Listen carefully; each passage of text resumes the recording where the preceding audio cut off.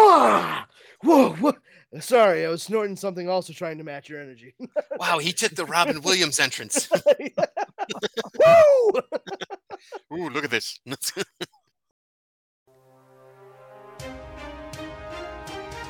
The Dorkening and all affiliated shows are not intended for anyone under the age of 18. The following may contain discussions or scenes that have adult situations, graphic violence, nudity, strong sexual content, and graphic language. This show is intended for mature audiences only. Viewer discretion is advised.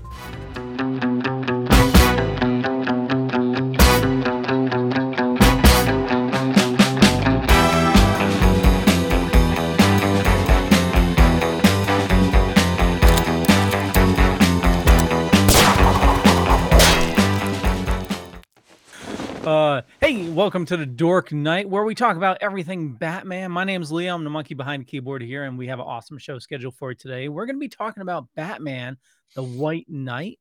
And without further ado, we'll get into our other Bat Dorks here. Justin, how's it going, bud? Pew, pew, pew, pew. Just trying to match your energy. So I'm doing great. Awesome. Powerful Brandon. Ah! Whoa. Sorry, I was snorting something also trying to match your energy. Wow, he took the Robin Williams entrance. Woo! Ooh, look at this. Ooh, we used to live for white powder and envelopes. And then with ninjas on the lawn, waiting to fucking kill us. I know we were just doing the banter episode, but did you guys watch Night Court? Not the new one. I haven't seen it, but I will start watching it. I promise you that. The latest episode, this podcaster is interviewing Dan, and he starts talking about the 80s, and he pretty much like just starts talking about cocaine, and it was hilarious. Dan Fielding, one of the greatest characters of sitcom history. Yeah. Oh yeah. The new show is really good. But we're not talking about that today. We are talking about Batman White Knight, and let's see. I wrote up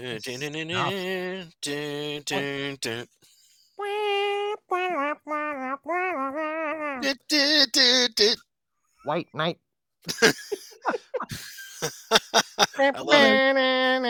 White Knight. We start off with Mac, who says, White Knight. Oh my God, that's awesome. Oh, it's a Roz episode.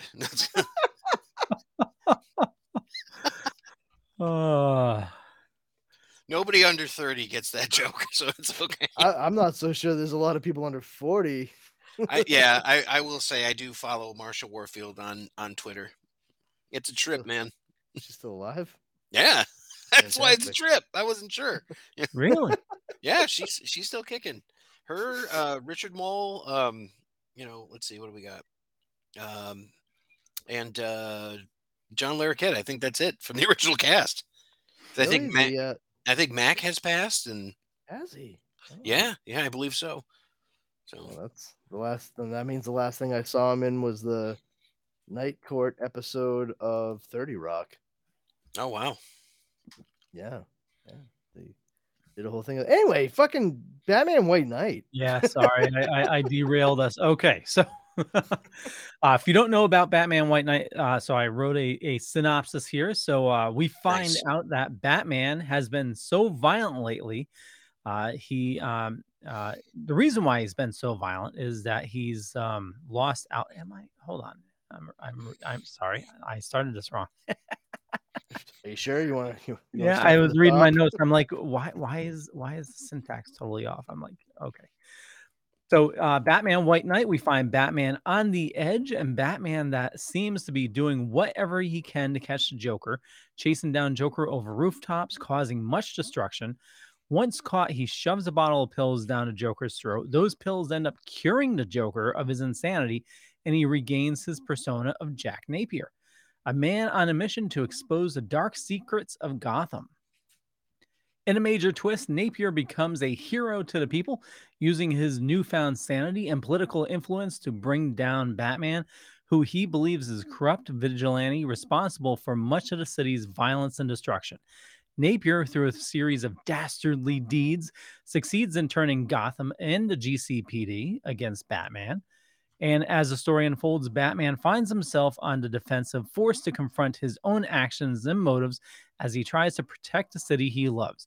Meanwhile, Napier's crusade against Batman is complicated in his own inner demons and the actions of other villains who seek to take advantage of the chaos he created. Hidden within the story is several stories of love, a Joker Batman love story, a father son with Batman and Alfred, uh, a love of Harley with Jack, which sets off most of the entire plot. And then finally, another Harley, which we'll call her Harley 2, that loves the Joker and wants Jack gone and Joker back. And the love for the Waynes that took in a certain Victor Von Fries. Mm-hmm. Yeah, it's pretty interesting too, and I like your description, and it goes through a lot of this stuff. One thing to just point out about when Jack Napier becomes the Joker and otherwise, actually a physical manifestation where one of his eyes turns a different color, his hair turns green, his face turns white. So he's more like a metahuman in this one who kind of goes back and forth. So and that's a real big deviation from like the normal. I don't know what you'd call the normal DC universe, but you know, that's kind of one of the big changes Joker that they as had. we usually know him. Exactly. Yep. Yeah. According to DC fandom, they're referring to this as the Murphyverse. Ah, okay. Yeah. Sure. Batman with the huge popped collar, Yeah. I just want to make note that this is written and the art is also done by Sean Murphy. Colorist on this was Matt Hollingsworth, and the editor was Mark Doyle and Maggie Howell. This was released in December of 2017, and it was an 8-issue limited series. And there's been several sequels since then. So we have Batman Curse of the White Knight, which came out in 2019. Also, the Batman Beyond White Knight. White Knight presents Red Hood. White Knight presents Harley Quinn, and Victor Von Fries as well had their own issues. And we just covered on Splash Pages the Harley Quinn spin-off of this maybe two episodes ago, I think. Yeah. What do you think of that? I thought it was wonderful. I liked it a lot. I thought it actually takes this story and builds upon it and makes Harley Quinn such a depth of character that you don't get in this. So I thought it was wonderful. Yeah. And he didn't write all that. He had a writing partner for that as well. So I don't know who it was, but he got a woman to help. And I think it made a huge difference because it was really more layered than what you probably would have gotten otherwise. Yeah, I definitely loved the that difference in Harleys. Like we've seen multiple Harleys throughout the years, and how this explains it. Yeah. That's for what it. I was gonna say. Is like not so much the difference, but who Harley is as we've seen her in current media, and who Harley was when she was first introduced. And when I saw how that was approached in this story, I was like, Jesus fucking Christ, that is so goddamn brilliant. Like, regardless of anything else in the story, I wish that was part of the DCU as it is. Like, I want that to be the explanation for why Harley Quinn is the way she is in the comic books now, the way she's presented. Yeah, you're right, man. It's so good, and it's like they wrote out like a lot of the misogyny and like a lot of the abuse and all that, and they turned it into these characters have a symbiotic relationship. This character only exists because of this character, and this character only exists because of this one. So there is no Harley without Joker, and there's no Joker without Harley. Because there's Harleen and Jack, and that makes all the difference. It's like, wow. And that's not even from this book. That's from 2 sequels past this book. And it makes this book even better. And I love it. I've read this and Curse of the White Knight. I haven't read any of the other ones. I would recommend that one. I'm going through Curse now because I've not read all of Curse. You ever go and you miss a week at the comic store, and then it's like you end up with like 1, 3, 4, and you're like, oh crap!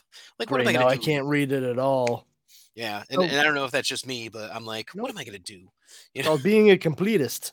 Yeah, exactly. See, I normally just have the shop pull everything for me, and then they'll call me, say your box is full, and I'll go, okay, here's a big chunk of money.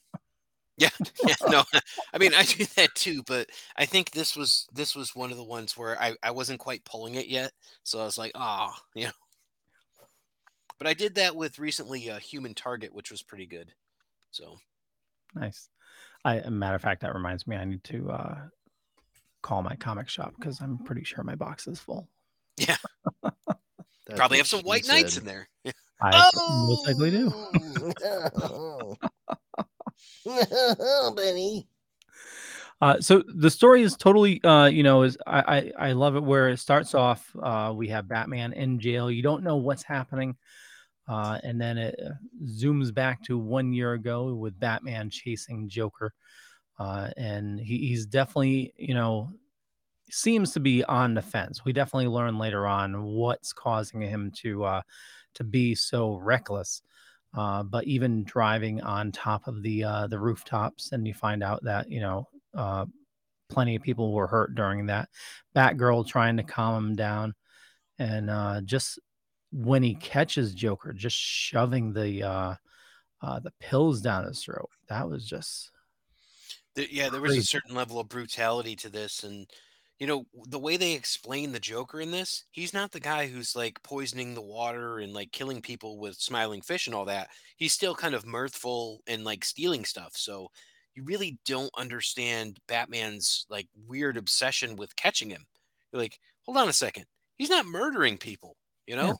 Like, well, there is one instance, so maybe it's because of the whole thing with Jason Todd. Maybe that's it alone, but he's just not the same Joker that we're used to either. Well, it was I don't know how much we want to spoil here, but I mean it was revealed that he didn't kill Jason, right? That is accurate because Jason Todd actually comes back in a couple days, and I mean, you can look it up and see that there's a Red Hood tie-in. Oh yeah, yep. So, and most people know the story. Like if you're listening to this podcast, you probably have some modicum of knowledge about death in the family and stuff like that. So it's like, what are you going to say? Of course, Jason Todd comes back at some point, but that was kind of handled kind of haphazardly for me. So maybe that would be good for me to read that. Was it 2 issues of the Red Hood? I'll probably check that out. Yeah. Joker in his cell. I absolutely love this. We have Batman the Yeah. animated series. You have Batman 89, Killing Joke Batman. Hmm. I think that's also from Batman 89. You have the There's a Batman. bunch from the animated series in here. Yeah. Pretty cool. Just awesome. Wow. And Brandon, in the other series too, the Harley Quinn series, it actually goes into the Gray Ghost, Simon Trent. Oh, So that's fun. it really this derives so much from Batman the The Animated animated Series. series. Yeah. Well, I mean, it makes sense, especially when you consider how they approach the character of Harley Quinn just in this story alone. Mhm. I mean, there was clearly Sean Murphy clearly had some of the same issues that I have had with the presentation of Harley Quinn since she became a more popular character. I love that she became a more popular character. That's not my issue. It's the overt sexualization of her that I honestly cannot fucking stand. Maybe you I should skip book 2 then, Leo. skip book 2. What? Yeah, in this one, I think like in the like literally Oh, what you're talking about happens in this book. Well, because I'm talking about Harleen Quinzel, not Neo Joker. Yes, I get you. Because that's what I'm talking about. Is like the explanation given as to why that shift occurred. Like Harleen Quinzel, Harley Quinn, as she first showed up in the Harlequin type outfit and what have you. That is the Harley Quinn that we know from Batman in the animated series. But the explanation as to why Harley Quinn now where it goes around wearing like high heels and booty shorts with tank tops and dyed hair, the explanation given in the story is it's fucking brilliant. Like, oh, it's not even the same. All right. I get it. And to use the Joker's psychosis and complete like detachment from reality to explain why he didn't even notice. Mwah. Mwah. Yeah, no, that's a great point. It's beautiful. Yeah, when I first read this, I was like, "Oh, this dude gets it. This guy completely understands the issue I've had because the character was created, to kind of be a one-off, as we all know, in Batman the Animated Series, and she took on a life of her own with being so popular. But there was so much more to her character, especially with being able to break away from Joker in the comics. I'm all for that. And the recognition of how toxic a relationship that was. But to have it turn into like what we saw in Suicide Squad, Yeah.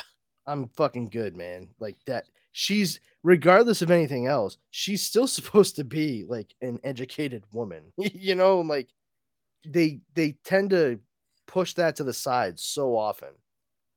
This one really embraces that. Yeah. Yeah, and this story, it really looks at like how Harleen Quinzel would have ended up with Jack Napier, and it's still not the healthiest thing in the world, but god damn it, does it make sense? And you certainly see the character in a very sympathetic light, and there's none of that fucking bullshit where she's turned into a fucking sex object.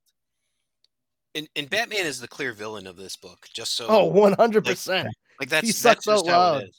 Yeah, and I mean, like he's just as obsessed as Joker is with him, and it's funny because like they're gonna show like this part that Leo is showing here. It's like the book where they all get together and Joker's gonna try to rally all the bad guys to do something, and there's kind of a plot that he has to do that. Still, not as underhanded as all of the wealthy of Gotham, the socialites and all that, who are literally using Batman as a ploy to increase their real estate holdings through like a slush fund that's meant to help pay off anything that Batman damages in the city.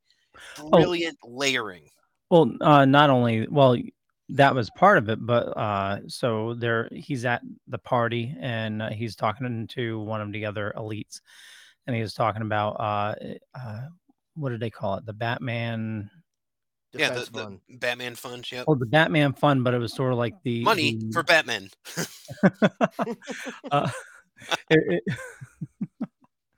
It was sort of like the process where Batman comes in. Are you a Batman who's been running around Gotham but haven't had the proper defense?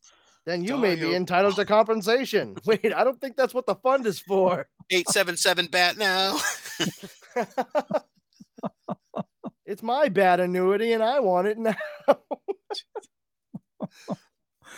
But how Batman comes in, destroys the neighborhood. Yep. And then they buy it for the cheap right after it's repaired. The town repairs it and they reap all the benefits. Just sickening. And the parts that they're targeting, that like they have insurance policies set up that say this is a more likely to have Batman incident in it, and it's the poor and it's the black neighborhoods and stuff like that. And it's like, wait a minute, and that's all of that stuff is addressed in this book where they're like, yeah, as much as we hate the police, we hate Batman even more. Because who brings down our property values? Who makes this a terrible place to live? Like we don't have working utilities sometimes because of this. And it's like that's a huge deal. And this guy who's seen as the savior of Gotham because of all this stuff, literally just lost like all of these people. What's up, Brandon? Go back one page. Yeah. Boop. This page. Baby doll. Killer Croc. Look what he says. Oh, a big rock. Yep. Oh, it was a big rock. Classic. It was a big rock. That just goes to show you, I mean, Sean Murphy was clearly a very big fan of Batman the Animated Series. I mean, even I look at that and I'm like, oh, I know what that is. I get it. For anybody listening, it's a reference to an episode where a bunch of the rogues are sitting around talking about the time they almost got Batman. And I'd also like to point out that Two-Face is there. Two-Face voiced by Richard Mole from Night Court. Thank you. Oh, good. It all makes sense now. Yeah, but in that episode, Killer Croc's story is like, I threw a big rock at him. Yeah. And they're like, oh, okay, Croc. Thanks for that. It was a big rock. Like that's it. That's his story. I still go back to that episode we did about Killer Croc because I had never deep dove into Killer Croc before, and I love that Vendetta episode with him and Bullock where he's out to like get all the people. So he went after like Spider Conway and brought him into the water, and Batman had to take the submarine out. I'm like, that is just so good, you know. I hope we get stuff like that again. Yeah. I hope they continue on with the Earth One universe where Batman befriends Killer Croc. Hell yeah. Yeah. Well, I mean, it's been working with him in Rebirth with Clayface, you know, until he got killed by friggin' Batwoman jerk. But you know, it's like those things. That's the type of stuff you want to see where there's some sort of rehabilitation where it's like, hey, they're not all bad. They're not all just like, you know, a blunt instrument to be, you know, shown against. Batman's worked with Bane. Batman's worked with Two-Face. Like he had like in the early 2000s, he was like Bane was a good guy, you know. And then he ended up on like the Secret Six and stuff like that. So at least an anti-hero. But it's interesting when they subvert your expectations like that. And I guess this was the Joker's turn to be the good guy. And now in the current Batman is everybody's Bane. I don't know Oh, if you're everyone's Bane. Everyone's on the juice. yeah. The Batman was thrown into a different universe, and it's a Gotham where Bruce Wayne was killed. An older Bruce Wayne, and there was no Batman. And Oh, wow. Venom just flows like wine. Yep, exactly. So there's a scene with I think like Two-Face, and he comes across our Batman, and he like juices up and becomes like a huge Two-Face. It's That's crazy. I'm a big fan of the second crossover of the Ninja Turtles where Donatello gets on Venom, and that is just so cool. Yeah, but I love this too. The ploy that they do where they take over Clayface, and then they take little pieces of Clayface and feed him to all the crooks. So thereby proxy, they end up mind controlling the entire underworld of Gotham. Yeah, I mean, I wouldn't even say like little pieces. They grind up dried out Clayface, yep. slip it in their drinks like the worst Mickey ever. No Black Mask here, right? Like I didn't see him or Zaz, right? No, I didn't notice them at any rate. Yeah. No. I mean, the big ones are, you know, Scarface and Killer Croc, Two-Face, Poison Ivy, Penguin, Baby Doll, Bane, and I think Scarecrow's in there. Oh, Oh, Roxy Rocket's in here, actually. Oh, the Riddler. Oh, Riddler, yep. Later on, it's hilarious. Duke calls Penguin Happy Feet. Yeah. That's great. Yeah, there's so many fun allusions here to the animated series, and I loved when Roxy Rocket shows up and Batgirl's like, I always wanted to try this thing, and she's actually in that panel. Yeah, cool. Yeah, it's cool. It's great. The art's just so good and vibrant in this, and it's like something that we hadn't seen. I know he started out with his book Tokyo Ghost, which was really good. If you guys have ever read that, it was an Image comic. Basically like a motorcycle guy, and he's kind of like a secret agent in like Neo Japan or something like that. It's kind of out there. It's crazy.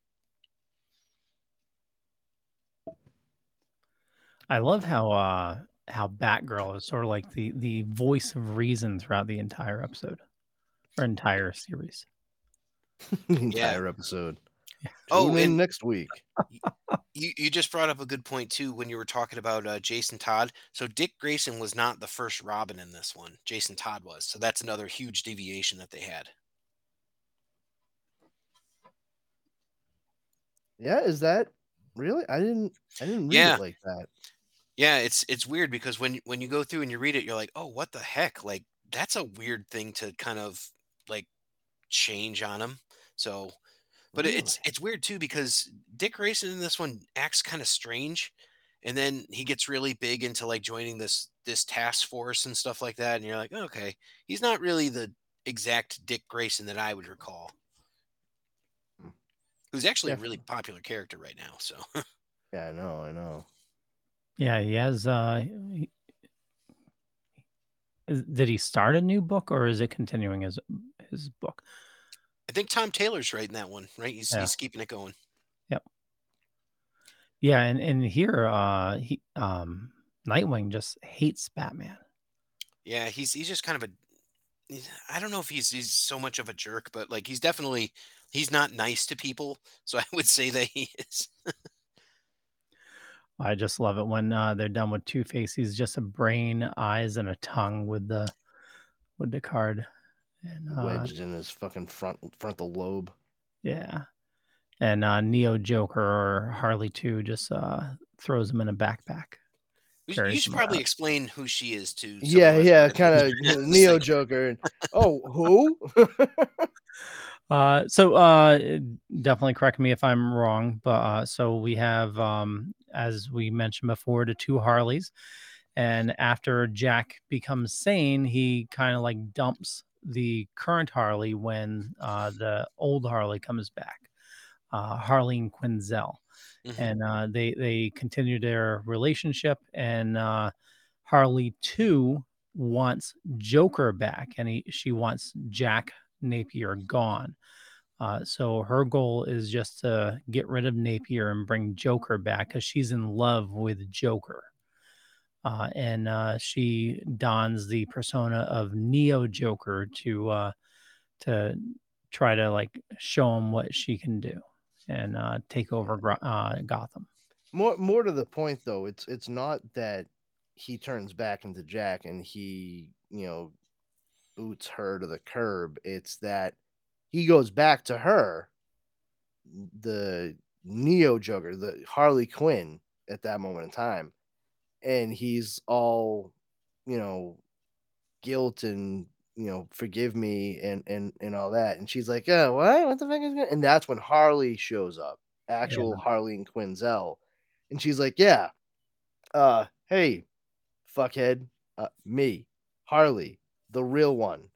That's no one you care about. And he's like, oh, what?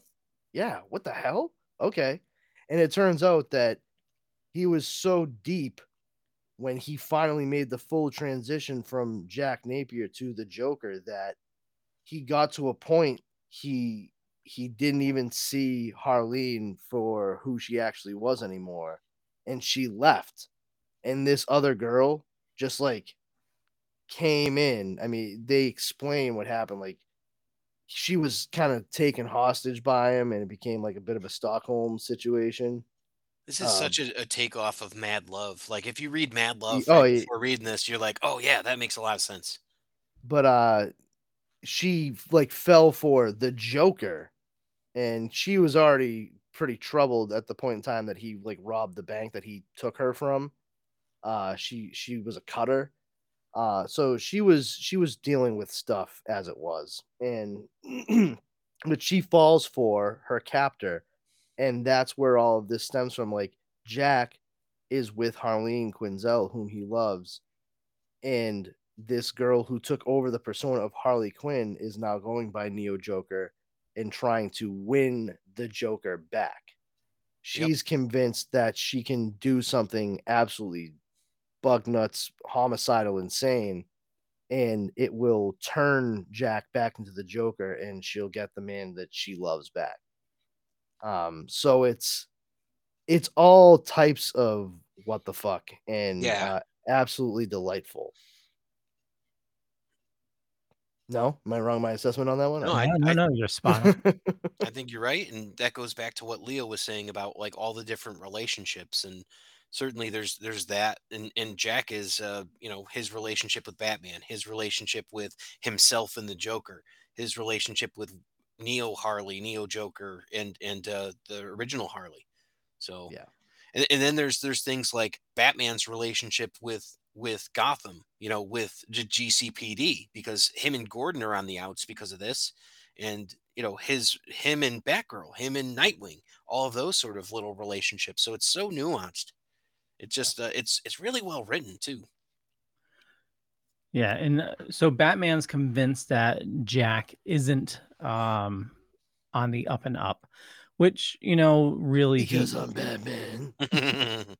really he's not. And, you know, he's the only one that thinks that, you know, Jack isn't rehabilitated with the scene that we have on the screen here. If you're watching the video version, you know, Batman's attacking Jack in open daylight. He's saying, "Stop, everyone back down." And Yeah, give him the old-fashioned neck wedgie right on the stage. Good stuff, Bats. but he succeeds in turning Gotham against Batman. And we find out that, you know, Batman's on edge because Alfred is essentially dying. And he went to Victor Freeze to try to help and, you know, keep Alfred in stasis until they can uh,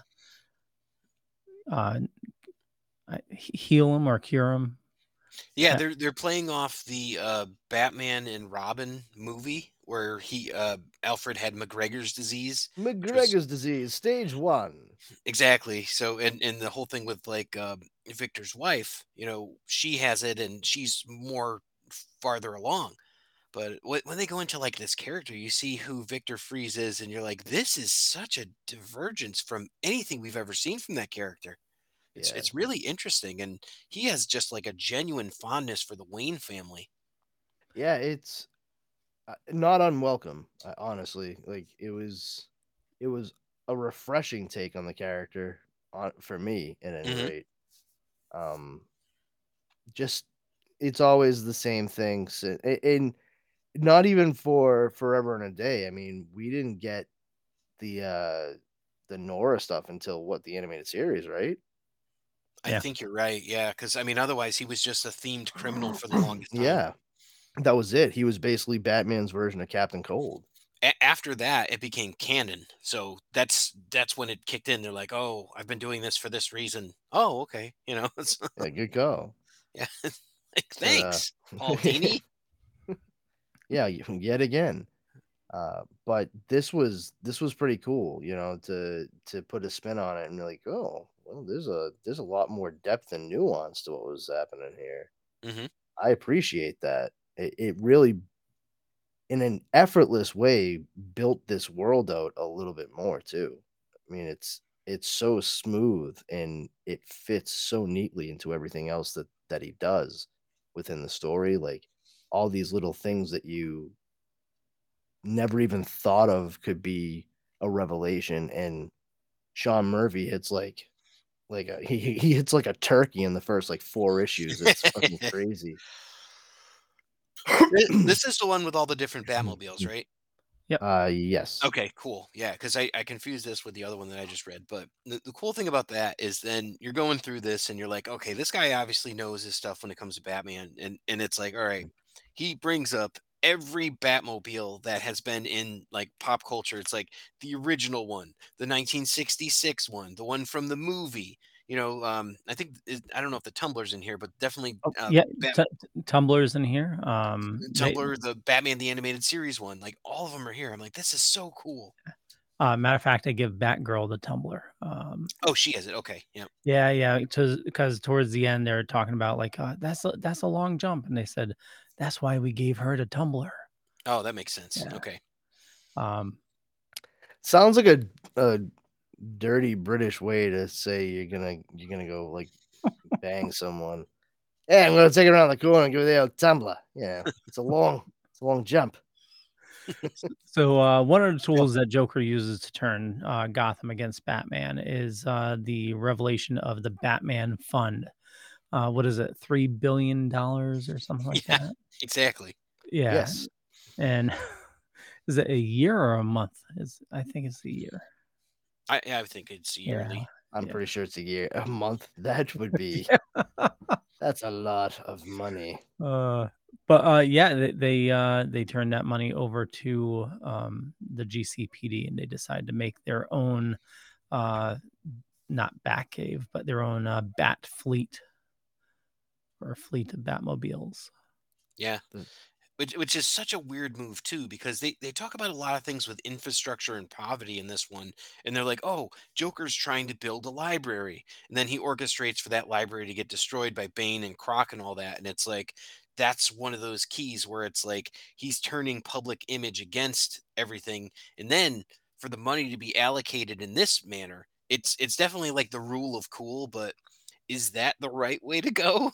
You be the judge. Well, I mean, I think it actually speaks to the re-encroachment of his psychoses. Oh, okay. So Jack Napier, yeah, because Yeah. he's a councilman, and yeah. So to win the way he's going about doing it already at the very start, it was never a cure; it was a treatment. And I think as soon as he started doing some of this, like, kind of very fucked up / questionable stuff, is actually the cracks of that psychosis coming through. It was much earlier than anybody really like understood. And this, I think, goes right into that because first and foremost, as established from what we've been shown in this comic book, the Joker is honestly, he is the ultimate Bat fanboy. Mhm. If you were the ultimate Bat fanboy and you were suddenly given $3 billion, what might be a fun thing to do? Make a whole shitload of your own Batmobiles and Batman to send out across the city. As long as you get the sliding poles, I'm in. Yeah. See? It's enticing, right? I mean, Oh, I yeah. think that speaks directly to the kind of things that the Joker was obviously always obsessing over. And I feel like the writing was on the wall so soon. And as you go along, if you start to look at all these little things he did, it's like, I mean, was Jack really fully Jack the whole time? It seems like maybe 100% for the first day, and it was a slow slide back to what we get through the story. Because this is not sane behavior.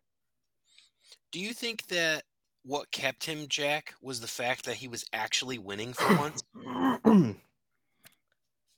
No, I think it honestly was the efficacious the efficacy of the medication he was taking. I really do think that there's a weird, genuine physical, like, physiological and psychological change that occurs the way that we've seen it in this. I think that drugs suppressed it for a good long time, but I don't think it was wholly a matter of will or anything like that. Well, you would think that in one of the scenes later on, it seems like there was some will that was like his love for Harleen. Yeah. Well, I said I didn't think it was wholly a matter of will. Yeah. I'm saying, like, some will, sure, absolutely, but I that none of this would have happened at all without that medication. Like, that Oh, medication totally. was the full blown catalyst for this. So to say, like, well, I mean, this is like a matter of will, really. Well, no, that's not Well, it's necessarily the definitely a case. combination between them. Well, that's what I'm saying. Like, there's some will. It's not wholly will, though. Like, it's mostly the medication. Yeah, And because I they could think, have written this differently as like if it was a ruse. They didn't go that route, and I'm glad they didn't. But they could have easily done that. yeah. But I think, like, the medication certainly gave his willpower more of a foothold than it would normally have in regards to maintaining sanity. But I think that the doorway he was trying to slide through was getting narrower and narrower with every passing second, essentially. Just real quick, when I first saw this, anybody else get Voltron vibes? Yeah, nice. And Bullock looks like Dick Tracy. Dick Tracy, over there. damn it! I was just the words right out of my mouth. I say, does he have a communicator wristwatch on? No, but Renee Montoya is the blank. And she's the question. Not in this universe, of course, but Yeah, this was the battle of the the Batmobiles. Where's the nipple mobile? It's there. It's there, man. Find the nipple mobile, kids. And much You'll- like a You'll win a throwback, baldy. a throwback to World War II and Frank Millerism is like you can't have a Batman without mentioning the Nazis for some reason. It's like, oh, okay. It's like so what? Victor Fries goes all the way back to pre-German World War II, Germany World War II science. Okay, yeah. Oh, there it is. That's the one you're talking about. There's the nipple mobile, and in regards to Mr. Freeze, I did not see that coming. Thank you. I'm here all week. Froze us right in our tracks. Nipple mobile. Bum, bum, bum, bum, bum.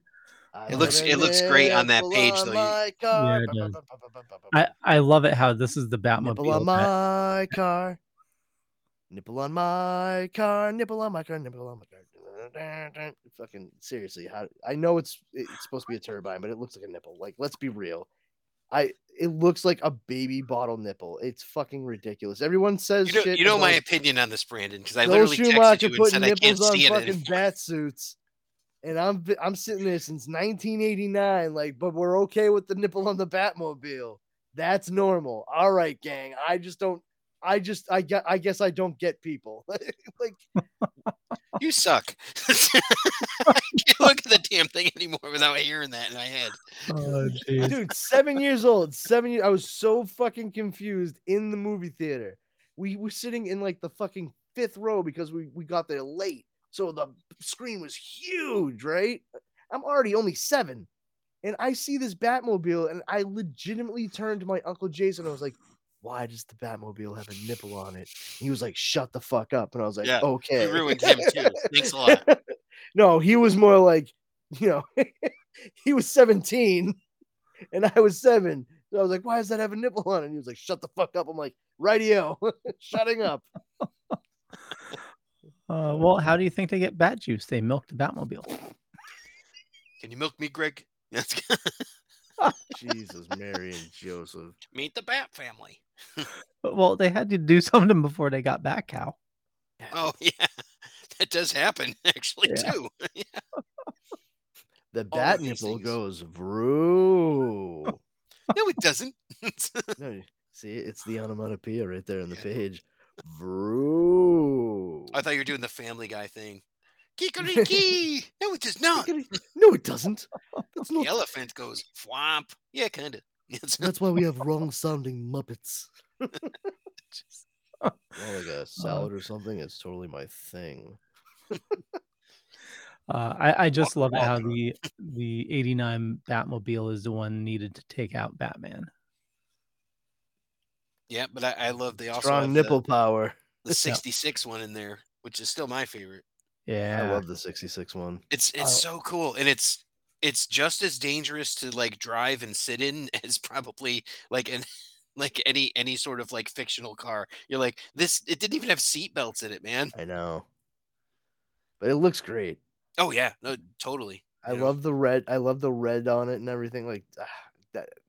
I always thought that was the coolest looking Batmobile. I really did. Like, even I mean, That's the one I obviously, pick. you know my opinion of the 89 Nipplemobile. So No, really. Oh. That's good. Did you guys? I don't know who I was telling about this. The McFarlane series. Yeah, the I saw it. 66 series. Yep. Yeah, they have. I think this is the 3rd year that they've been releasing them, but we do have a Batmobile, a bunch of 66 characters, and they're about to release Wayne Manor. I saw Egghead just came out not too long ago in the black, gray, and white versions of the Riddler Unmasked, Batman, and Robin. Yeah. So, and they got the Batcave, but it's like, how deep are you going to dive into this world? You know, and I don't think we've seen a so Yvonne fucking Craig. deep. I'm so tempted to order those. I You can't, know- and I've you know how got we plenty were of just talking Batman about, like, 66 stuff. Guys, but you know how we were talking about nipples and milk and things? I mean, I feel like you've already answered your question. that aside, can you milk a bat, chum? What's Give me a bat chum? It's a mouse with wings. A canary with a machine gun.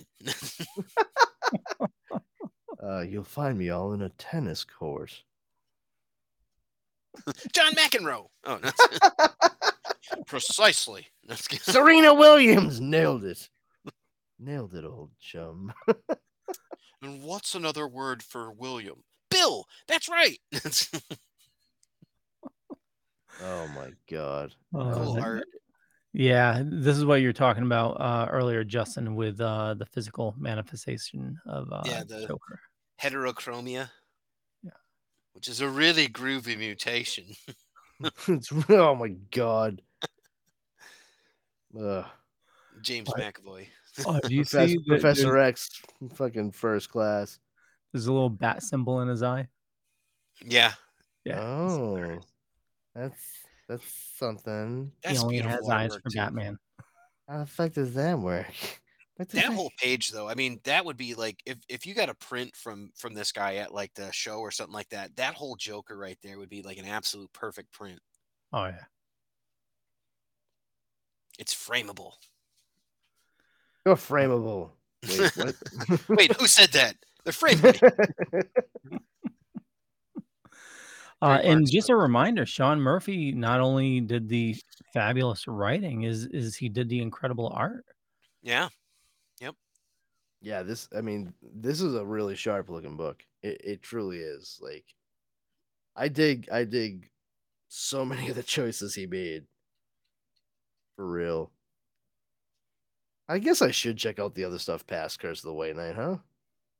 I would say, if nothing else, the Harley Quinn book was a great read. Like, I didn't read Curse. I literally skipped over Curse, and there's a lot that happens in Curse that is like, oh my God. But they'll premise that at the beginning of Harley Quinn and be like, hey, this happened. Okay, all right, got it. I'm up to speed. And it's literally all about Harley Quinn's character and what she's going through and stuff like that. And it's like, this is really well done. So it's pretty cool. I'll check it out. I think I have them in all honesty. I like even the Batman Beyond stuff, I'm pretty sure.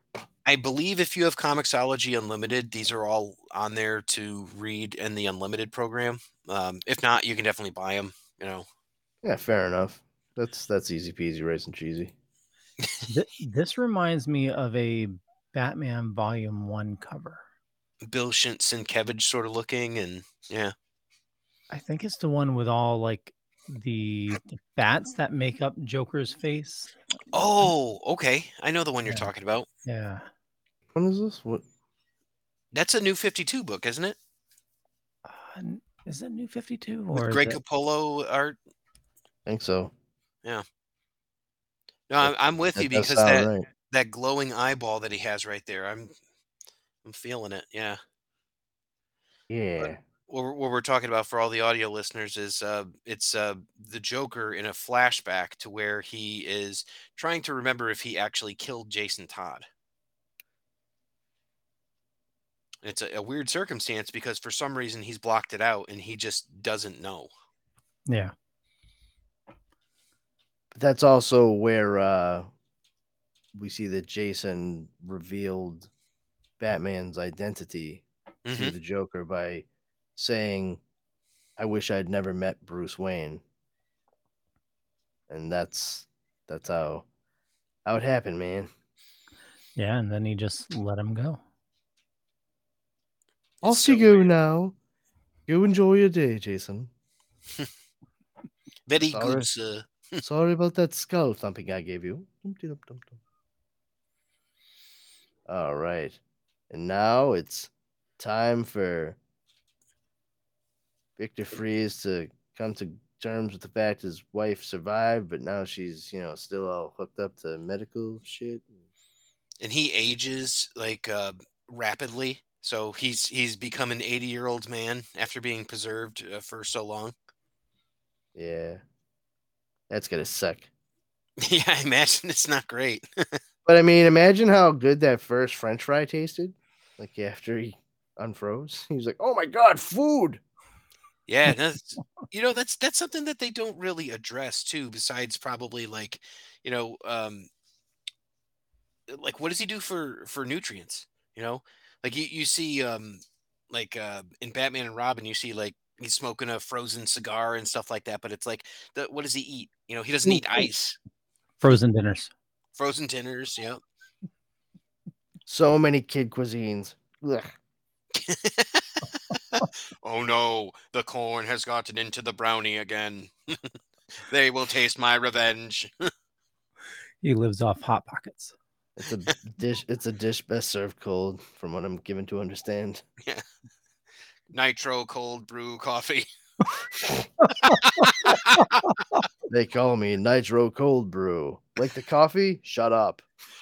What about his minions? He'd be like, Nitro cold brew. Put him on ice. Thanks a latte. Yeah. I don't care for cold brew. Did we just make up a new Batman villain? Yeah, he's like the Punchline. You know, his Punchline's a weird ripoff of Harley Quinn. So this is a weird ripoff of Mr. Freeze. Nitro Cold Brew. Once a barista working. Oh, I like it. He's got a big curly handlebar mustache with ice hanging off of it. And his pants only come up to like go down to like midway through past his calf. Like, yep, no socks either. But wearing shoes, like full on cobbled shoes. Yep, mechanized bucket hat. A typewriter that he wears in a strap on his back. He has a sidekick called Slow Drip. All right, gang. Let's get back to White Knight. Then the next one, the Vinyl Avenger. This is the way music should sound. Sticks people with a pin. You know? This is a warmer sound. Scratch one Batman. I will show you all the warmer sounds of vinyl. Okay.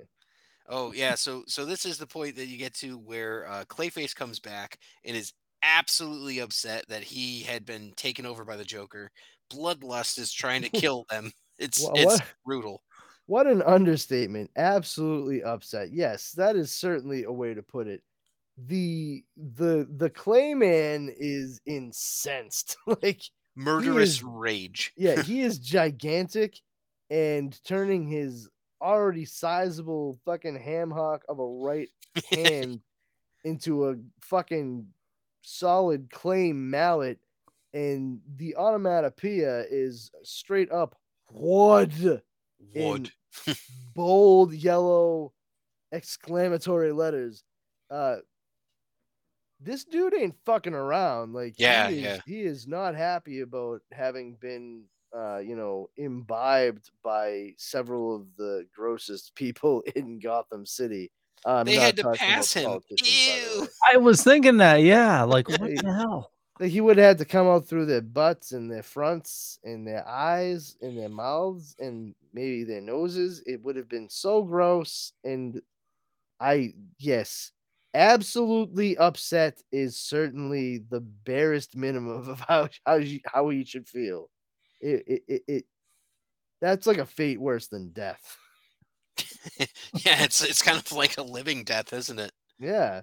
Because if he's sentient during all that, that means that he's going through the digestive process. Oh, wow! Certain things you just never need to experience. I have diverticulitis. I can't pass the clay. Bane, you should get that checked by a doctor. That's fucking great. So what episode hold on. Please order Cologuard. I will be this Metamucil's reckoning. Do not take Cologuard if you're allergic to Clayface. Oh my god. Can you pass it? Yeah. No, he's got the cup. Yes. Will it be painful? Very. For you. Oh, Oh my god, you guys are hilarious. It's funny too because your cup impression of Bane also reminds me of like the Super Friends narrator a little bit too. So it's like, meanwhile, all reluctant heroes. Meanwhile, I mean, just change the intonation of the voice. Meanwhile, at the Hall of Justice. Ooh, someone left a dump in there. Can also go like newsreel with it.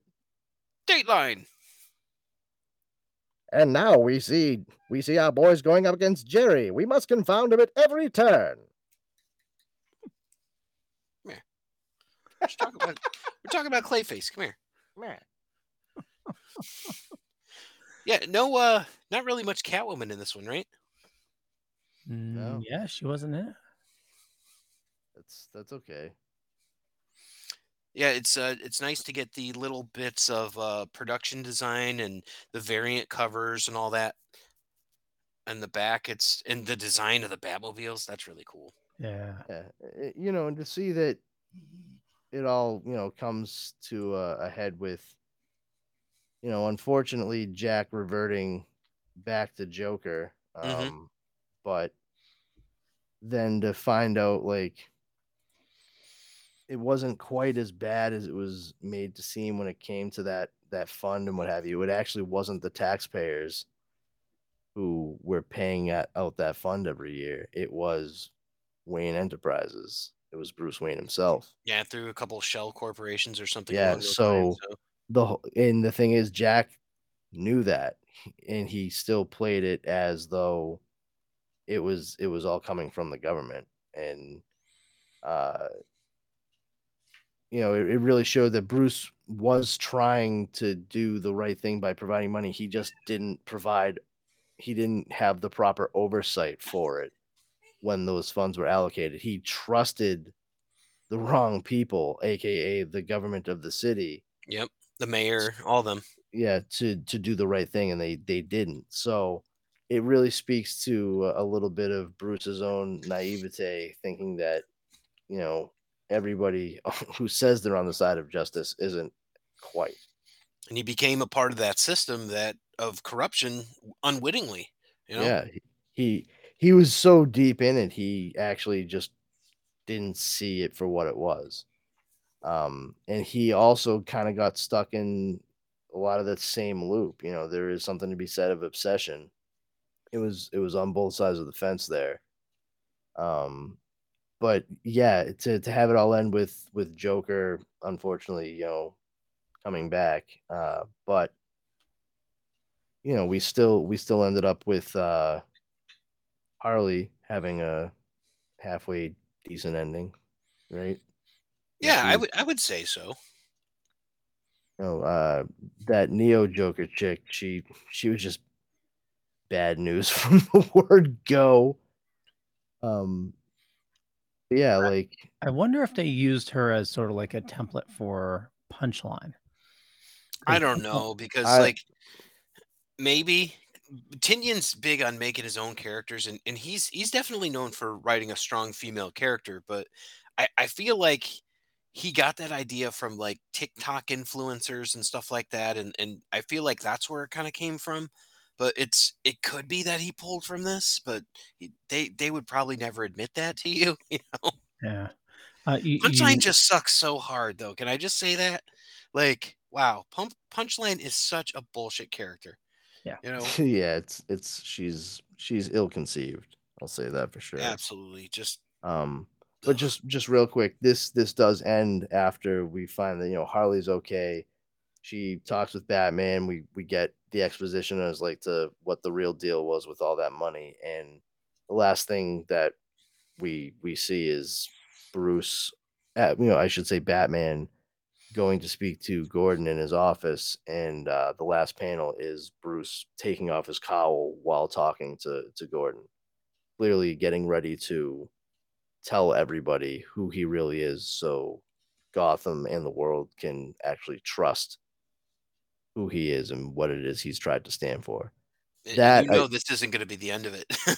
Yeah, and yeah, just by virtue of the fact that Curse of the White Knight exists, there's far more to this story. So I mean, this is an incredibly solid tale. I would certainly recommend it to anybody that was even remotely familiar with Batman. I wouldn't say give it to them as their first Batman story Yeah, definitely do not. Yeah. because there's an awful lot there. But if somebody is like kind of into Batman and they have a pretty good handle on some stuff, especially from more popular things that have come out in the past several years, including several animated features and what have you, this would be a great book to recommend to them. Did it surprise you that they didn't put an Elseworlds label on this, or is that something that kind of fell out of favor for the black label or anything? I honestly, when this came out and I started reading it, it came out, under Black Label, and my very first thought was, if this came out in 1998, this would have been an Elseworlds. Hmm. It would have been clearly marked as an Elseworlds, and it would have been a fucking fantastic Elseworlds. Yeah, yeah. I was kind of surprised too because I was like, I pick up the book sometimes and I'll look and I'm like, all right, black label, so I know it's not necessarily part like Batman the Damned, black label book, not part of continuity and all that, But it there's other Yeah, things like we had talked about, Killing Joke. Is it? Is it not? Like who knows? yeah, yeah. It's true. I mean, there's plenty of stuff that like this. I mean, has come out, and whether it's marked as Black Label or not, I mean, you can very easily say Dark Knights of Steel is an Elseworlds. The entirety of Earth 2, when it came out with like New 52, that whole series may as well have been an Elseworlds series. Oh, Was it DC versus deceased DC vampires Oh, now? DC's, yeah, that Yep. Elseworlds for Yep. sure. Those are cool 100%. covers too. You seen Mm. those, Leo, where the homage to the horror movies that they have? yeah. Yep. I have the Nightmare on Elm Street cover. It's pretty cool. It has Oh, Poison Ivy nice. on it. Also, Earth One series. Yeah. That Yeah. spreads across not only Batman. I think they did Superman Earth One. I know they did a Wonder Woman Earth One. Well, Green Lantern well, as well. see, that's tricky. That's tricky because I don't know that I'd want to take like Earth 1 and label that as Elseworlds, because it's really not an Elseworld, it's a retelling of the story. There's a slight difference. Like Elseworld is supposed to be like a skewed take on what like Earth 2 works because it's all these heroes, but it's like a very skewed take. Like, wait, this is a reality where Superman, Batman, and Wonder Woman, like Superman showed up years and years ago. He's still like Cal L, like with just the letter in that world, and his was a daughter was Karen that ended up coming here, Power Girl. I think you're thinking of Earth 2 in that one, aren't you? That's what I'm saying. Earth 2, Yeah. yeah. Yeah. I'm just saying, like, that series, that there's so many like different events from what actually occurred in any kind of reality that we know. It would definitely clearly be labeled an Elseworld. Deceased Elseworld. Yeah, they totally should label those things as is. This Elseworld, Yeah. but Earth 1, I think, maybe just designating it Earth 1 as a label, that's fine. Just because it really is just sort of a modern-ish update on the same story that it's pretty straightforward. Like you read Like an Superman ultimate Earth, book, right? Like yeah, ultimate. it's like Yeah. Ultimate, exactly. I wouldn't call Ultimate like an Elseworld or a What If, because it's the same characters, the same stories, just like brought to now instead of Oh the man, so we're not 60s going to or cover those 70s. on Paradox. We're not going to cover Ultimate Spider-Man or Ultimate X-Men. I wasn't really planning on it, no. Okay, that's fair. I mean, there's enough to cover. I get that, but I'm just saying it's like, Yeah, I wasn't planning on it. There's a better shot of us covering MC2 oh, before nice, cool. yeah, before we cover Ultimate. I mean, we might get to it, or certain aspects of it, but I no, I wasn't really planning on it. Like, And wow, that's not as a person who has anything against it. I loved Ultimate Spider-Man and Ultimate Fantastic Four, but there's so much. So it's like, yeah, yeah. I Um totally get it. Well, also, isn't the MCU considered like taking a lot from the Ultimate Yeah, I think so. Universe? Yeah. And that's why I said, like, for what we do over on Comics Paradox, the covering Elseworlds and What Ifs, I would say MC2, where it's like this weird alternate future that takes place based on what was happening in Marvel at that time. So, I mean, that's where the character Spider Girl came from. J2, son of Juggernaut. Oh, that was such a stupid comic. I can't wait to talk about it. Ah, yeah, man. Um, I love that schlocky stuff. That's so oh, cool. dude, it's so goofy. It Wild really Thing. is. Oh my god, was Wild Thing or Wild Child? I'm not sure. I can't I remember. think it's Wild Thing. I think so. I think you're right. Yeah, I think Yeah. you're right. Electra and Wolverine or something. Whatever. It's out there, man. Dark Devil, but yeah, it's a lot of fun. I think we're probably likely going to start seeing more of an Elseworlds label from DC, and we might get just by the nature of Elseworld stories at DC, we'll probably get a fucking onslaught of Batman Elseworlds. Honestly, It sounded like with their announcements that anything not main continuity would be in Elseworlds, and I would think that would be a smart thing to do if they're trying to tie in agree. like the comics um, with the yeah, live action. Then people would know, hey, this storyline it has no continuity within the storylines yeah, that it are just coming is out. what it is. Yeah. Yeah. If they're gonna redefine it, that's okay. Just be consistent and don't start pulling from any of these Elseworlds tales that you're saying are out of continuity to feed your ideas for what's in continuity. Like, I love Kingdom Come and I love Justice Society of America, JSA. I did not love that they brought the Kingdom Come Superman into JSA. I like the character and all that. And the story is okay. I just don't dig on the idea that they keep going to the fact that, like, that is a very possible future for DC. It's something that they've toyed with and towed the line with since Kingdom Come became a fucking resounding success in the 90s. And I think one that does a huge disservice to the work that Alex Ross and Mark Waid did on that story altogether. Well, But that's an two, official multiverse universe now. yeah, but I'm saying it. But what I'm talking about is, as an example, like, they pulled from an Elseworld story and made it part of continuity when JSA was being done. Mhm. Like, Kind of like what Disney's doing now with all the Star Wars stuff. They said, hey, Oh from this yeah. point on, everything's legacy. It's not continuity, but then they're handpicking a lot yeah, from legacy. exactly.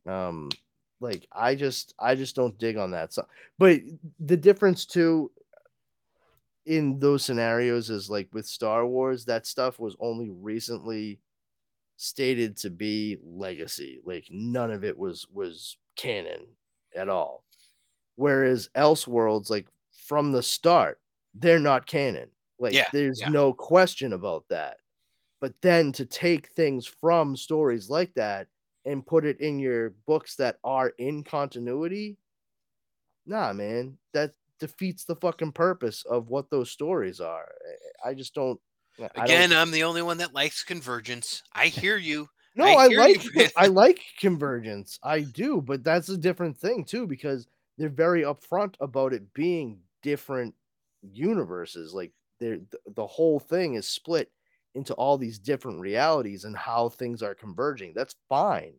That Well, it is doesn't that even is exist now because they rebooted twice yeah, it since doesn't then. So matter it's like, ugh. exactly in the long run, but that's still a completely different thing. That's not taking, like, a monthly book and inserting stories and characters from what was supposed to be a, like, one-off tale that has nothing to do with what's really happening in regular continuity. And, like, we start seeing Gog and Kingdom Come Superman and all that shit. I'm like, Yep. I read that whole run, by the way, so I know exactly what you're talking about. Then Yeah, eventually they'd get into like how Black Adam was like really good friends with Hawkman, and then I mean a lot of really good Power Girl stuff in that. And yeah, the cool thing too, what they did give us as canon was that Starman was from the Kingdom Come universe, and that yeah, why he was crazy is because like his psyche was being like thrown back and forth. And they kind of used that for the animated film where they had it's like, oh, he's from the Legion era. It was kind of interesting. So like they do get their ideas a little bit like that. yeah. It's just I'm just saying, like, there's certain things, like if and to do that with Starman was fine. That actually didn't bother me because it wasn't so in your face about it. But when they start pulling Superman and have Alex Ross doing the covers for each issue, I mean, come on, you're clearly trying to evoke something, and I didn't want that. I did, that Kingdom Come, whatever. Yeah, no, Meh. I mean that's fair. That's a fair assessment and all that. I don't think the run was for everybody. It had some good things, and the funny thing about it is they pulled a lot of the JSA stuff for the Black Adam movie from that run. I know, So it's I like, know. oh, okay. And in the Yeah, way to Hawkman in fuck the it up. movie, the Hawkman in the movie, way more likable than the Hawkman in the book. They go out of their way to show that he is an absolute ass. So Yeah, it's like, but you know that is what? true. Cool. Aldous Hodge did a great job, and he was actually way more likable. So Yeah, he was not an issue with that movie. no, Like, no. the JSA was not my issue at all with that movie. So The movie was just too expensive, I think, is what it comes down to. It's like it would have been fine for what it was, but it cost too much money to make. yeah, fair And, enough. It and took I too was just long. thinking when you said that about Kingdom Come Superman, I'm like, geez, I have him right here. So you've seen a little bit of wear and tear, but Lovely. I like it. Oh, nice. Is that the one that came in the box, like the Kingdom Come looking box? yep, Kingdom Come looking box, and I got the Batman. Let's see. Yep, here he is. They're Nice. just reissuing this guy, but so this is the DC Direct version from way Yeah. back. Oh, He nice. actually has like that lance that he Yep. has when he's fighting Diana. So they gave us a Captain Marvel, they gave us a Diana, um, uh, Wonder Woman. I had the Blue Beetle. You know, Oh, there's a really deep line on this. I think I have Magog still in the box. So the, oh, the dude. Kingdom Come stuff, I but they was are re-releasing him, so you'll get a new Batman from McFarlane. It's just he will not have this really keen lance. So Oh, that's too bad. Yeah, I really wish I had gotten Shazam from that run. Like that was for me. Oh my god, reading that thing as soon as Shazam like did his thing, I was just like, oh my god, yes, because I've always been like a big like Shazam kid. Like not the most well versed. Don't get me wrong, but I used to watch the show with my dad when I was a kid, and he had like all the old serials on tape and stuff too. So, yeah, I always knew who Captain Marvel was.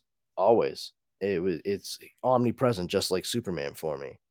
And when I read Kingdom Come and you get Alex Ross's art and you get the big reveal about what's going on with Billy Batson and Captain Marvel, and you see him on that beach and the that last splash page on issue 3, and it's, just him, the big fucking red cheese with the yeah, goddamn grin. so I good. was and it's awesome because it's full on Captain Marvel, but at the same time, like, you think about the situation, like, that's horrifying. It, It it like, is. It's the yeah. longer you look at it, the more uneasy you get. Like, it's so well done. So And well and Brandon, how do you do evil Superman without doing evil Superman? done. Do Right? evil Like Shazam. that's the thing, and And you it's know like, what? I'll give him credit for that because who the fuck saw it coming? yeah. Well, I mean, that's Mark Wade for you. He's not gonna mess with the formula. He's just gonna improve it. Well, and to have it be oh my god, Mr. Mind, like Yeah. Lex Luthor, fucking clones Mr. Mind. Just brilliant, brilliant. Of Yeah, course, Kingdom Come and Crisis on Infinite Earths are literally what transformed me into an X-Men reading Marvel fan into a DC fan. I'm like, you know what? I'm over here now. Like you can I you can get it. safely put me in this category, and I will admit to it, and I will say everything 100%. Yeah, I get it. I get it. I mean, and I Marvel's got love the some good X-Men. stuff I'm too. just saying, Yeah, like Marvel's got some great stuff too. For sure. I mean, you and I have talked about the things we like, but of course, yeah. you I know, like it, I it like how you bring up Fantastic Four a lot because it reminds me of how much I used to love reading the comics, and that's really cool about Comics Paradox, where we're going through, and I'm like, I remember that story. that's great. You know, and I think I think that's part of why we uh we enjoy talking about stuff like this too. I mean, specifically like this story, just within the context of Batman. Look at all the different things that were referenced throughout the Batman mythos over the Hmm. years within this one thing. You know, you were able to look at Joker's room and point out yourself how, any number of items, where they were from, what they were actually referencing. uh that's awesome, and that's kind of exactly the thing that we look for regularly in a lot of the things that we're reading just on our own. I think is you want to feel that connection to stuff that's come before without being beholden to it, but also hopefully is like a bit of a glimpse into like, oh, what is this going to mean moving forward? And Crap! I just realized my room looks like the Joker's room. Ooh. oh, honestly, that was my first thought. I thought we were all incredibly aware of that. Whoopsie.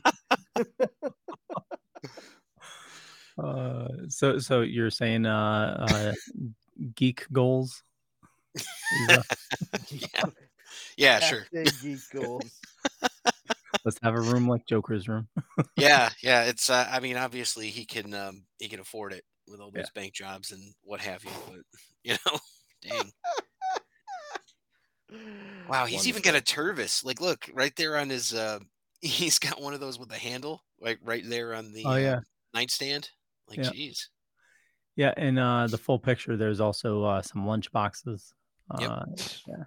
Funko Pop kind of thing over here. Your So lunchbox. I can't even call you that anymore. I'm gonna have to call you Snack Pack. Snack pack. uh so yeah, overall I think this was an absolutely fantastic story, and a fresh and oddly reasonable way to look at these characters. 2017, you said, Leo? Was this? Yeah, 2017. Okay. Curse was 2019. Harley was 2020. And then 2022 was Beyond the White Knight, Red Hood. Victor Von Freeze was 2019 as well. Yeah, and this Oh, does it go also into Batman says Beyond. Yeah. it also says right here in 2021, your mother. Okay. Wow. I've been trying to sneak that into many conversations lately. It's just fun. Like, remember when you were like 12? Why does It it brings say you right Baba back. Booey? Nah, nah, nah, nah. Your mother is so much more fun. Hey, what are you doing in there? Ah, your mother. Fucking great. Someone says that to Bruce Wayne, who then begins to cry. Oh, geez, I'm sorry. I didn't know that would upset you so much. Really, you didn't? Your father? Your son? Ooh, your adopted ward? Yeah. Don't say bad cow. Bad cow? Shit. That's great. So I would say Don't this say is a doing your must-read. butler. Don't say doing your butler. Don't say doing your butler. My butler died. Doing your adopted son? Ah, shit. Oh my god. So anyway, I would say this is a must read, but like Brandon was saying, you can't go into this fresh. Like you have to have some sort of context to know the characters, to know everything, because it does take for granted that you know who Bane and Killer Croc are and Clayface and how they would normally act. So this doesn't work in a vacuum, but it works so well when you know what's going on. Yep, totally agree. And I know we covered a lot of the story, but it doesn't do it justice. Mm. Even if you do have that background, definitely, head on to your LCS and pick up a copy, or, if you must go to like Amazon. But yeah, check Yeah. your local comic shop first, because Absolutely. we want to support local. Yeah, and I mean, you can get the trade paperback, like I was saying. You can get it for, I think the retail price is $20, and this one has all of that cool stuff in it at the end for like the designs and like the different Batmobiles and stuff like that. So it's well worth it for your home library, or buy it digitally. Why not? Yeah, totally. Cool beans. Well, we'll wrap things up unless you guys have anything else you would like to add. I have 6 more Night Court jokes. Go for it. No, I'm just kidding. Bing, boom, boom, boom, boom, boom, boom. I'm so upset that they shrunk the theme song. Ugh. Yeah. Honey, I Shrunk the theme song.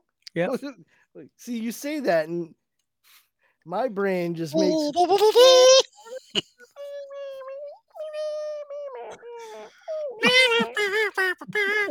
Yeah, and and it's sung by Harry's daughter there. She sings it. Wait, yeah, right? Okay. It's she has that little instrumental voice. It's amazing. Does Mel Torme show up on the show? I just have to know. It's all kazoo. They did make a Mel Torme reference though. I gotta tell you, Brandon, I was yesterday old when I found out that they make electric kazoos. So it's like an actual thing. I had no idea, and now I know. Is he like remote control? He flies up above you, a little green dude. Hey there, fathead. Quiet you. No, not that. Hey there, not the great fathead. kazoo, but the great kazoo. No, I mean like a kazoo. It's my kazoo impression. But I know. I want to get an electric Jaws harp.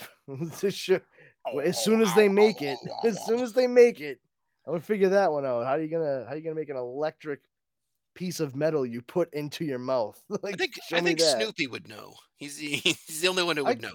I can play the Jaws harp. It's like one of the few instruments I can play fluently. I imagine you picked it up like most of us at Old Sturbridge Village. I can't remember where. I think it was a gift, but honestly, after the first few flicks where I felt like my teeth were gonna fly out of my skull. Tink, tink, tink. Yeah, tink, tink. Oh god. Turns out my natural inclination towards voices and impressions actually works really well for knowing how to move my mouth to make sounds. Go figure. And then I found out soon thereafter, like nobody's signing Jaws harp players for rock bands or anything. Yeah, it's you and the triangle guy are sitting outside. Yeah, not even like jug bands are looking for it. Honestly, like it's me. Yeah, me and like one dude with a fucking washboard and a stick. They're like, did you put a hole in your wash tub, sir? No, then you's out. That's right. We referenced Emmett Otter. You talking about making electric. For some reason, this memory just popped into my head. I took electronics in high school, in trade school, and the second or third time I've been electrocuted. I was doing a voice activated switch, and I couldn't get it to work. I had it plugged in. I was checking all my solder points and everything. So I took it out of the case and like, what the hell is it? And I scream into it. And I was holding the raw circuit board. Oh, and no. It was voice activated. So yeah, that was I guess I wasn't. And that's when Leo gave the old double scream. Oh yeah. So that's like scream into it and then scream because you just electrocuted yourself. Exactly. Did you electrocute your face? No. I was holding it and I yelled because I was holding the raw circuit board. God, and it was like Ray Stantz with your hair up. And And it was plugged into the wall. It wasn't battery operated. It was. Oh shit! Hey, I'm having trouble getting this plug into the wall. Here, use this butter knife to loosen it up. Yeah, no problem. No, that was the first time I took a hammer to an electrical outlet, and Okay, Leo. Enough. I have been there, Leo. I've been a kid too, and ladies and gentlemen, the head of our network. it was a time when childproofing wasn't a thing. It was. You were in high school, right? No. When I took a hammer to an oh, electrical okay, outlet, fair enough. I was a little kid. I just remember hitting it and a big spark go. Poof. Oh my god, that's awesome. Leo. Well, we also had an electric fence for the cows, so that was like my cousins would come up and we'd like dare each other to grab the electric fence. I think you say go whiz on it. Is it intermittent, right? Where you touch it and it zaps you and then it stops? Yeah. Okay. My neighbor did whiz on the electric fence though. He was a bully, and it was the most glorious sound I ever heard, him yelling. So. Oh, that's awesome. Yeah. I love that. Wonderful. Okay. I know we totally went off the rails. I'm going to wrap things up here. I want to thank everybody for watching this fine evening. For me, just Google Leo Pond. You find a bunch of stuff. Could be true, could be not. But I'm not going to tell you which is which. I run the Dorkening Podcast Network. We got a ton of shows on the network. There's a lot of awesome people doing a lot of awesome stuff. Head on over to thedorkening.com. And, awesome people like these two gentlemen here. We do multiple shows together.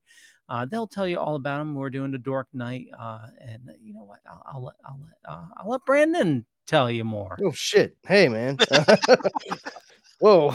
I was not paying full attention to the screen. Pay no attention to the man behind the curtain.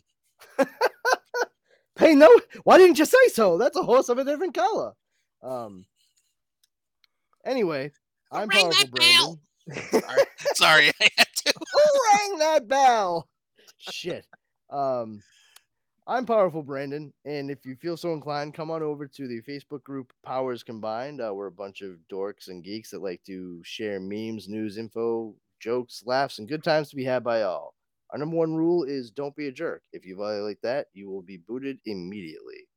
If you want to follow me on social media, you can check me out on Twitter at Brandon's Powers and on Instagram at This Brandon Has Powers. And I also, aside from showing up on Midweek Geeks on Wednesday nights at 9 p.m. Eastern Standard Time with, Leo at any rate, Justin shows up occasionally / intermittently. You can find me with these two jokers on Comics Paradox, in which we discuss Elseworlds and What Ifs from DC and Marvel respectively, as well as storylines and story arcs like Age of Apocalypse or Amalgam Comics. If you'd like to check out more for that, you can follow on Twitter at comics_paradox and on Instagram at Comics Paradox Podcast.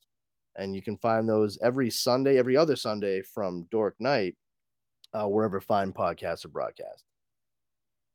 Awesome. Mr. Justin Cooper. You can check me out at the Epic Shells Facebook group. It's devoted to Ninja Turtles and everything Turtles. Very positive place. You can come and check it out, share stuff, learn stuff, pretty much everything but sell stuff. We try to keep that out of there. Otherwise, check me out on my other show, Epic Tales from the Sewers. It's all Teenage Mutant Ninja Turtles all the time. We do interviews with writers, artists, and people who are turtle adjacent, maybe pizza chefs, things like that. And also, we do a little bit of covering the books. So if you want to start reading the comics and you don't know where to start, you can just listen to them on the show. It's Epic Tales from the Sewers. Very cool. And with that, we'll catch you guys later. Bye. Bye, everybody.